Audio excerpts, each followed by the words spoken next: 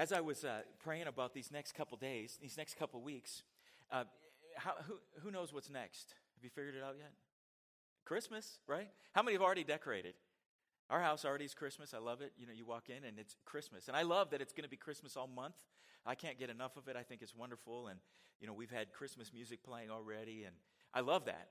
And you will see those changes start to happen here at the church as well. And I'm really excited about the different services that will be Christian or Christmas themed. I almost said Christian. Most of our services are Christian. But anyway, we'll have our Christmas themed services. You know, we'll have one with the adult, you know, Pastor Nick and his team will put on, and we'll have the kids one, and then we'll have one that we'll celebrate as a church together as Christmas. So there'll be 3 of those. I'm excited about that this year. So you'll see in the schedule there'll be certain things that will be a little different. You know, our classes that we've been doing on Wednesdays will end this week, and then for the next couple weeks we'll be in the crown room while the teams putting on Christmas will be in here practicing. So just keep your eyes open. You'll see changes. You've probably seen some changes on the stage already, right? Yeah, it'll be different, which is always fun too. So with all that said, I'm thinking, okay, we have 2 weeks, and as I was praying, I was saying, God, what should we talk about? What do you want us to talk about? And when I felt this direction for a long time, you know, we plan the calendar and look at dates for months and months in advance, and it's funny because have you ever noticed if you kind of argue with God, you don't usually win? Have you noticed that? You can argue, and that's fine. I think he's good with that. I mean, we see examples of that in Scripture, but what I really felt like he wanted us to talk about was generosity and giving. And I said to him, but God, we just did this service where we talked about missions and giving. He got, yeah, I know that. So as I've been preparing and praying about this, I want to take us in maybe to that topic a different way than you're used to. Will that be easier for you to swallow that way? Let's do this. In the New Testament, you've got Matthew, Mark, Luke, and John, the 4 Gospels, basically 4 biographies of Jesus.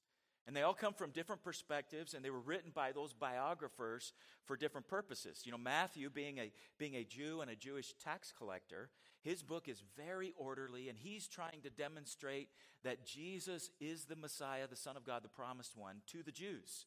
And and if you look at the book, if you just step back and look at the way he lays out his gospel, it's really interesting because you can totally see the tax collector in him. He's got all these real clear segments. He'll have a segment of dialogue where Jesus is talking to the Pharisees. Then he'll have a teaching segment, then healing, and then just when he's with the disciples. And it's really clear. Then the book of Mark, and many of you probably know, he wrote the memories of Peter. And what kind of guy was Peter? Peter's jump out of the boat, right? Walk on water, jump out of the boat, swim to the shore and see Jesus. Everything Peter does is in a hurry, and because of that, Mark's rendition of the same biography is literally half the size of, for instance, the book of Luke. 600 some verses compared to 1,200 verses. And he tells the story really quick, and he's telling it really with passion, and he's in a hurry. In fact, he uses the word immediately over 60 times in the book of Mark. It's not used that many times in the entire rest of the Bible. But in the book of Mark, he uses it over 60 times, immediately. And immediately Jesus this, and this, and this, and this. So if you read his version, it looks like Jesus was just frantic, always going in a hurry. But that's Peter. That's what he saw. And then skipping to the book of John, very philosophical. And for that day, it was a really important way to look at Jesus. You know, he starts off, he says, in the beginning was the Word, and the Word was with God, and the Word was God. The same was in the beginning with God. That is very philosophical, which is great because that really appealed to the Greeks and the non-Jews who were coming into the kingdom. And then the book of Luke, such a special book. And we know that it was written by Luke, who was a physician, and he accompanied Paul on his missionary journeys. And I love how he starts off his book. He says, "O most excellent Theophilus," and then he says, "You have heard of these things, and I want to give you an orderly account because I have researched them so that you can trust your faith." That's what you'd expect from a biographer, right? He went and talked to people, so he gets parts of the story that no one else got. He goes, and that's where we get, like, for instance, you hear Mary's Magnificat, that song that she sings after she finds out, that she's pregnant. I mean, that's something he had to go and research and find out and write down and put in his biography. You get in there a lot more, being that he's Gentile, non-Jewish.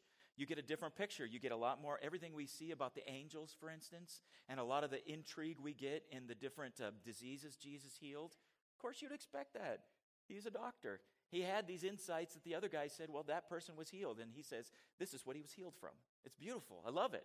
And this particular story we look at, a lot of it, this story comes just from the book of Luke, and we call it the Good Samaritan, and oftentimes we jump in there, but I think it's important for us to go a little bit before that story to understand the full context. What was happening at the time is the Jewish leaders, they didn't like Jesus. They didn't like him for a lot of reasons. Number one, they understood he was upsetting their apple cart.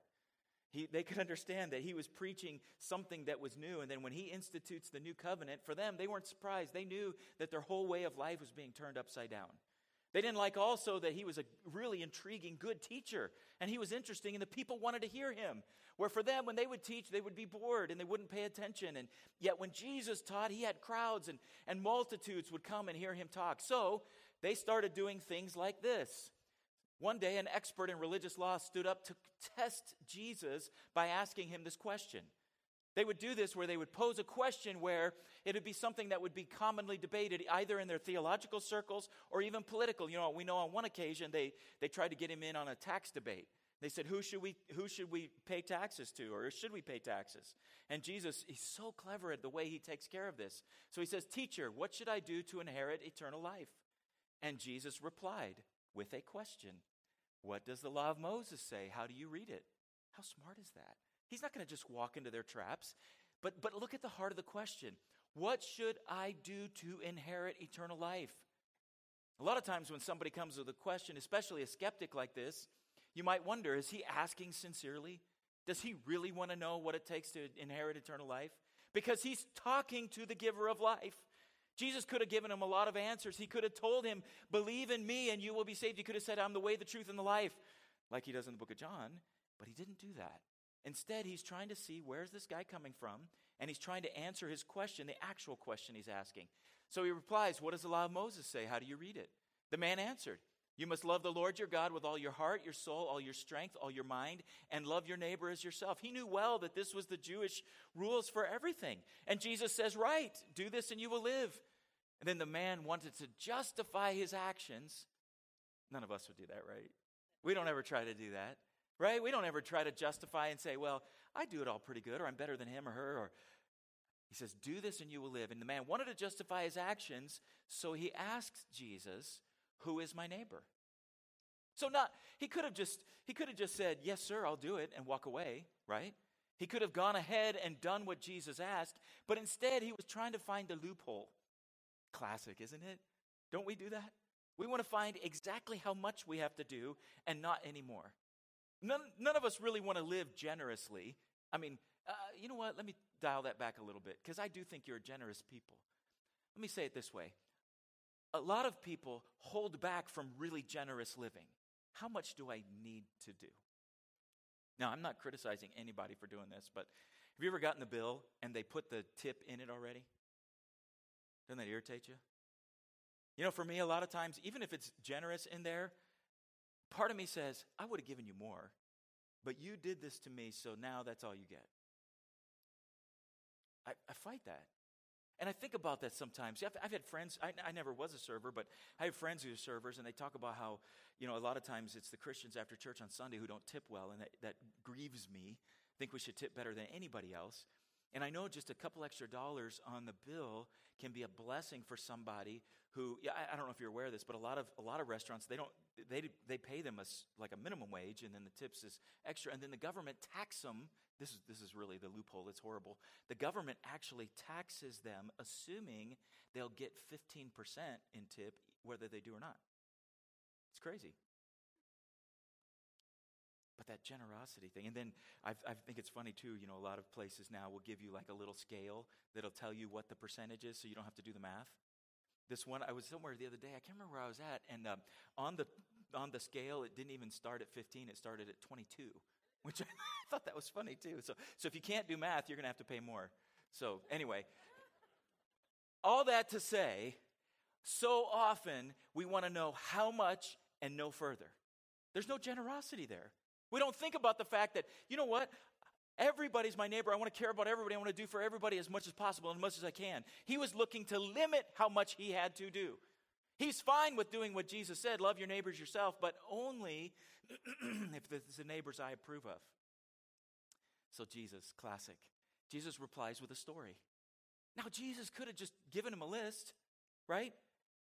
How many like when you're talking to somebody and they tell you a whole story? I don't see a lot of hands.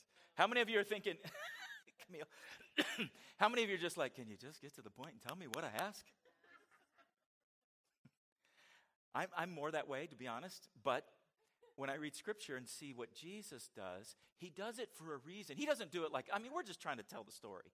Jesus has a point to all of this, and he's teaching them with a story. So he goes into this story, and he says, a Jewish man was traveling from Jerusalem. Notice all the details. Jewish man from Jerusalem down to Jericho. I've never been there, but Jerusalem is up, and the road to Jericho is down.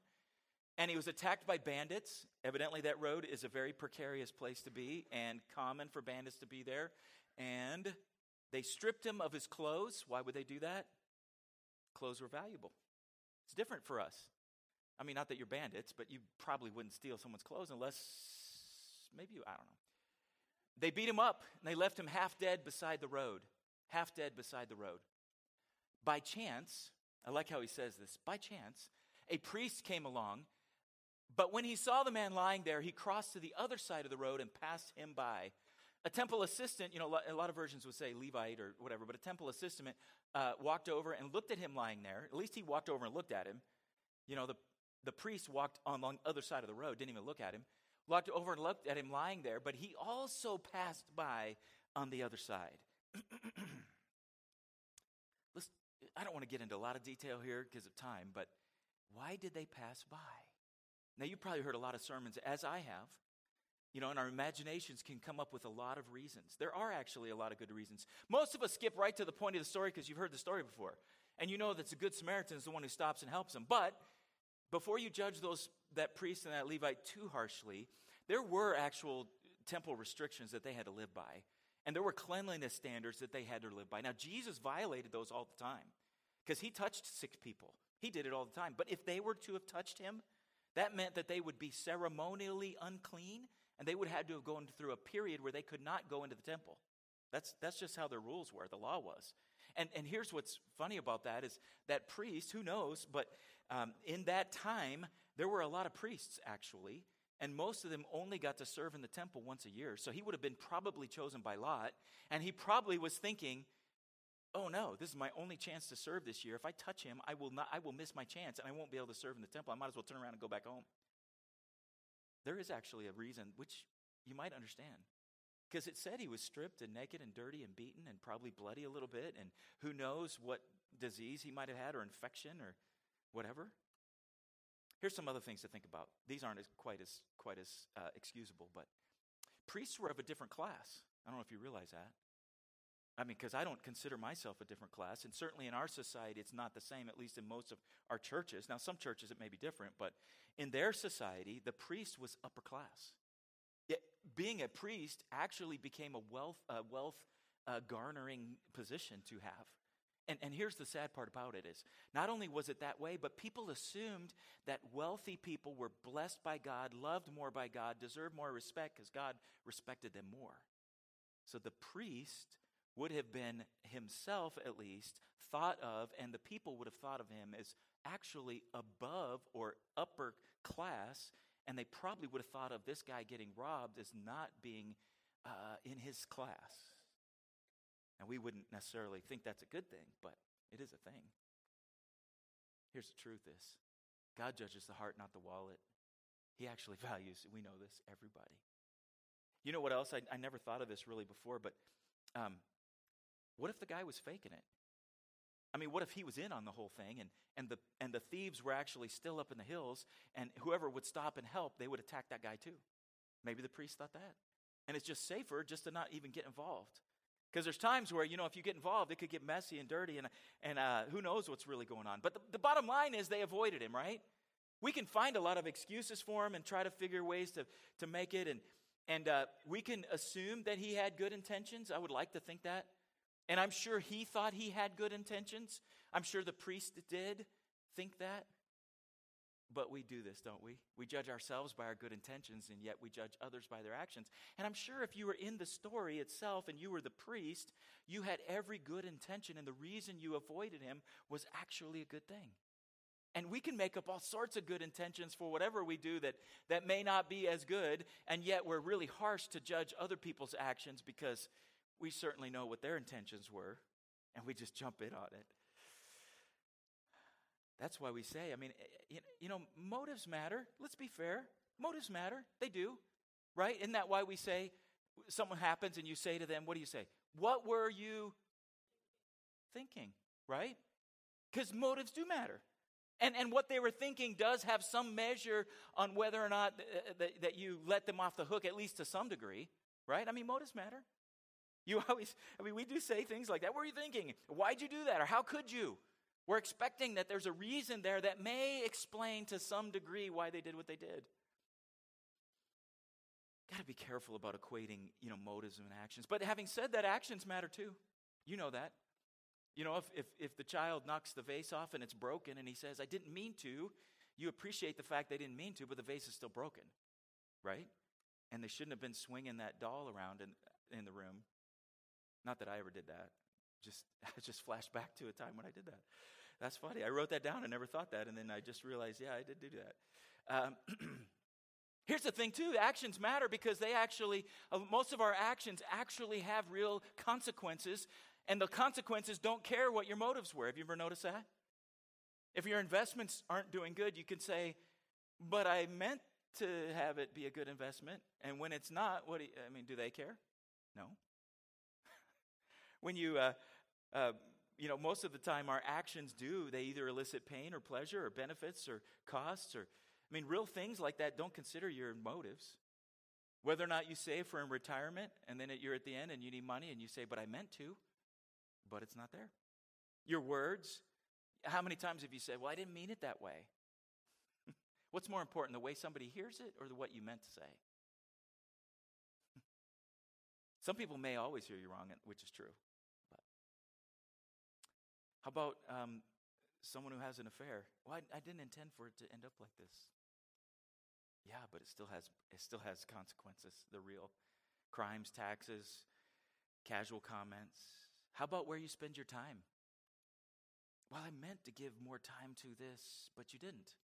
So those choices actually matter. Where you spend your time. Time's a commodity. It's one of those things that you spend. We all get the same amount of time, and then we choose where to spend it. I'm sure you've heard this before. Kids spell time or love. Sorry, kids spell love T-I-M-E. Have you heard that one?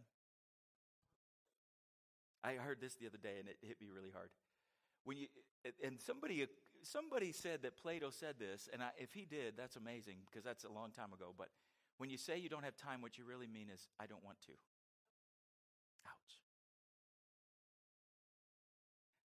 Actions have consequences. They're real.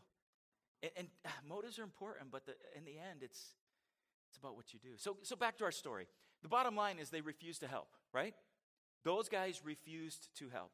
Why they did, if they thought it was someone else's job or they were too good for him or they didn't have time to be bothered. Maybe they felt like they didn't have the resources. Do you ever think of that? Think of the priest. He's walking, he's got his robes, he's going to do his temple duty. Maybe he didn't have anything to help that guy with. Who knows? I don't know. Maybe he didn't have the cloths to bind him up or the oil to soothe his wounds or maybe even a donkey to put him on or whatever. Maybe he just didn't have what it took to help him. And his resources, you wonder sometimes, though, is what is worth our resources? What do we really have? We just sang that song, even the breath God gives us is from him. And yet a lot of times we don't realize the finances we have are from him. And who gives you the ability to get wealth? And then ultimately, whose wealth is it? Are we a manager of it or is it ours? Do you own it? And then what's the purpose of your things? Is it just to bring you pleasure for your personal enjoyment or for what you want to do or preserve it for your own family or... There's a lot of yous in there, huh? You know what they were probably asking? The priest and the Levite, the temple assistant? What will it cost me to help him? What will it cost me? Prestige, position, power, status, friends, losing his temple duties, the finances that might be involved. Maybe he might get his clothes dirty and have to borrow clothes from somebody else, or the time involved. Maybe he had a schedule to keep and he didn't have time, or the friends. It was definitely a cost, right? There was a cost involved. And they no doubt were wondering, what would it cost? And then, jumping back in our story, then a despised Samaritan came along, and when he saw the man, he felt compassion for him. Going over to him, the Samaritan soothed his wounds with olive oil and wine and bandaged them. Then he put the man on his own donkey, so he got off the donkey, put the man on the donkey, where he was riding before, now he's walking, and he took him to an inn where he took care of him. I almost missed that part. He took care of him. We don't know how long. We don't know how long it took, but he took care of him. Then it says, the next day he handed the innkeeper 2 silver coins, telling him, take care of this man. If his bill runs higher than this, I'll pay you the next time I'm here. You know what I've never thought of before? What will it cost him? What did it cost the Samaritan? You realize that whole class thing goes both ways. I mean, the Samaritan himself could have thought, oh, I can't be seen helping a Jewish guy, right? Status, friends. Do you think he worried about the cost and the money? Don't know. Doesn't say. What about his time? He probably didn't plan to spend the night there, but he spent the night taking care of this guy, probably lost some sleep over it. You know what the bottom line is? It did cost him something, but what everybody should have asked is, what would it cost the him? But the him would be the beaten man, the man on the side of the road. Sometimes that might be a her or a them. What does it cost them? If the priest and the temple assistant would have thought, if I walk on the other side, what's it going to cost that man on the ground? I mean, his suffering, is it going to be prolonged? Is it going to be permanent? Is it going to scar? Is it going to maybe lead to death or infection or who knows? He didn't think about that at all. All he thought about was himself. The temple assistant, the same thing. Even though he looked, he didn't do anything. He didn't invest anything. Time, money, resources, nothing. He didn't care enough about what it was costing the man on the ground. All he cared about it was costing him. You know what the bottom line is? The Samaritan, he did what others could have done, and I think even should have done. But why did he do it? Why did he do it? We don't know. He doesn't say. That's not part of Jesus' story. Jesus is making a point, and that wasn't it. But I want you to think about this for a minute. He did what he could, because he could, and even because he should. And in today's standards, we don't operate that way. A lot of times we just do the minimum, just like the religious ruler was asking in the beginning, is, who is my neighbor? How far do I have to go? And in our society today, we feel pretty good if we just do the minimum. But the fact is, to live the way Christ challenges us to live means you go above and beyond that, and you ask, what is right? What can I do? What should I do? You realize, of course, there's a reason there was this racial thing. The Jews considered themselves the only true religion. And to be fair, they actually were. Did you ever think about that? They were right. They considered themselves closer to God, and they were. Now here's where they start to go awry, because they considered themselves more pure and better and holier, and that they thought that because they were God's chosen people, that made them intrinsically better, more righteous, more just. They were the insiders, the elite. They were perfection, and they looked upon other people like the man on the ground, like the Samaritan, like lost, dirty, heathen, unclean interlopers, outsiders. They considered the Samaritans even worse than that. Because Samaritans, they were half-breed Jews. They were a people group that was kind of the remnant left over when the Jews were taken into captivity in Babylon and Assyria. There were some left behind, and those left behind intermarried with the people around there. And they kind of had this. Not only were they ethnically half-breed, but they were also half-breed religiously, and they worshipped in a different place, and they didn't have the prophets that the Jews had all the way through the captivity. And it's interesting, because did you follow what Jesus did there, the master storyteller? You know, a good storyteller does this. They tell a story where you can see yourself in the story, and you can relate to one or more of the characters. And here's what's interesting as you think about it from that perspective. Jesus is creating these characters, and he's telling cultural things. He mentions that it's a Jew, and he talks about the priest and Levite, and he talks about these different people, and then he brings a twist to the whole thing. And maybe what we miss as 21st century Americans is, the Jews who heard the story first, they probably didn't have the same reaction that you did when the priest walked on the other side. they would have thought that would have been okay because of his status. They bought into that whole system, and they thought, well, he is better than us, and he is different than us, and he shouldn't stoop down and touch that person. And they probably thought the same thing of the temple assistant, and they knew all the requirements that were involved. They probably didn't even think about it until they probably didn't relate to the rob man either, because that wouldn't be it. But then the part that they probably really got shocked at is the Samaritan part. For us, that just rolls right by us. For them, that would have been shocking. And they would have, wait a minute, he's making the Samaritan the hero. I see what he's doing there. You can't do that. That's not fair. That doesn't make sense. And as Jesus continues to tell the story, it had to sting, because they might have expected another character to appear. Did you ever think of that? Maybe a servant who would have been in the class to help that guy. Or maybe a friend of his, or an actual neighbor. Because remember, the whole point of the story was, who's my neighbor? And what they might have thought, Jesus would have said, and then, lo and behold, the man's neighbor shows up. Well, yeah, it's his job to do it. But when the Samaritan does it, and Jesus goes back to the story, he says, now, which of these three would you say was a neighbor to the man who was attacked by bandits? The man replied, the one who showed him mercy. And Jesus said, now go and do the same. What Jesus did here is he equated you helping people with you worshiping God. Do you remember what the whole thing was? Love the Lord your God with all your heart, mind, and soul, and love your neighbor as yourself. And if you do it like that, then you fulfill the law. That's what Jesus said. And it comes down to this. What does it mean to be neighborly? I mean, who is your neighbor and what's expected? I can't tell you. I mentioned it in the beginning, but I can't even tell you how many compliments you got as a church this last weekend from those missionaries. Those are high compliments. Like I said, they visit a lot of churches. They see a lot of people, a lot of God's people. When it comes down to it, what does it mean to be neighborly? It means to stop and give your time and your finances and your family. It's because it's the right thing. But not a limit, it's because it's what you want to do. Do you notice the little details Jesus threw in the story? He cared for him personally overnight, then the next morning gave him 2 silver coins and said, if this doesn't cover it, I'll be back and I'll pay the rest. He didn't ask him how much. You know, when you get your car fixed, what do? You wait for the estimate to come, and if it's too high, you say, maybe I'll take it somewhere else, or maybe I'll do it myself, or, right? I'll get on YouTube and figure out how to fix it. He didn't do that. He said, whatever it takes, whatever it takes. It comes down to resources and relationships. Do we care about people like that? Now, some of you already give so much time. I'm blown away. In fact, some of you, I worry you give too much time. And I worry that you're not giving enough time to your family or yourself. And then some people among us don't give any time. I mean, the fact is, we're all asked to give. You know, money, we'll talk more about that later, but in the end, there's so many things that we can give and to be neighborly about.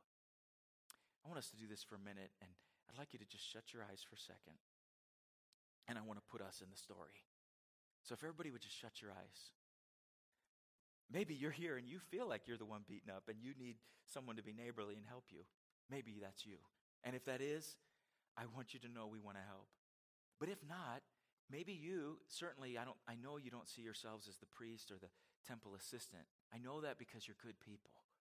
But I want to challenge you to go even a little bit further. I'll bet you that some of us have kind of taken the attitude that I do enough. And I'm not asking you to volunteer more. I'm just asking you to open your heart up to God and say, what does it take for me to be the neighbor you want me to be? You probably have skills you don't even realize. And in the body of Christ, we're all supposed to do our part. And for some people, it means holding a baby or teaching a Sunday school class. And we'll train and resource you for those things. Or we talked about how we've invested in converting to the LED lights. And some of you might think, well, I don't know how to do that. But you could at least maybe hand a tool up or hand a bulb, or whether it's helping with a meal. I mean, there's different people who've recovered from surgery or needed things done, or maybe had a baby or a funeral that they might just need a meal made, or help with events. You know, we have a hospitality team, for instance, the ones who help put on the Thanksgiving banquet, and we have other events if you wanted to help with that, whether that was decorating or set up or in the kitchen or clean up. I bet you there's some people here, you don't even know what you could contribute, or maybe you think you couldn't, but God has things for you and put things in you that you can't even imagine yet. I remember years ago, I was talking to somebody and I asked them if they wanted to help volunteer with youth ministry, and they were in their late 60s and they said, "Oh, I can't do that, I'm too old." And I said, "Really?" Because I guarantee you most of these kids don't have a grandparent like you, because they didn't. And that person was one of the best volunteers I ever had. The wealth of information and knowledge and life experience and love and care and patience, it's hard to find in somebody who's 22. With your eyes still closed, I want to just talk about this for a second. I'm not trying to meddle in anybody, but relationships are messy, aren't they? Surface is safe. And if all we have to do is come on Sunday and maybe put something in the offering, you've taken care of your duty. But what I'm asking is it possible that there's people here who need you in their life? Shared burdens, they say, are half the burden, and shared joys are twice the joy. And is there room in your heart for people that maybe aren't like you? That story Jesus told hit on a lot of areas. Hit on people who are different. It hit on different classes. It hit on religious, non-religious. It hit on people who have needs that are maybe overwhelming, but together we can help meet those needs. I just wonder how generous you are. Let me just do this. As we get ready to close, and Pastor Jeremy comes to kind of close us out totally, but I want to just pray for us for a minute. As we've been praying, with your eyes closed, as I've been talking to you, I'm just wondering if anybody has, maybe as you've heard the story, you've wondered, God, is there some more I need to do?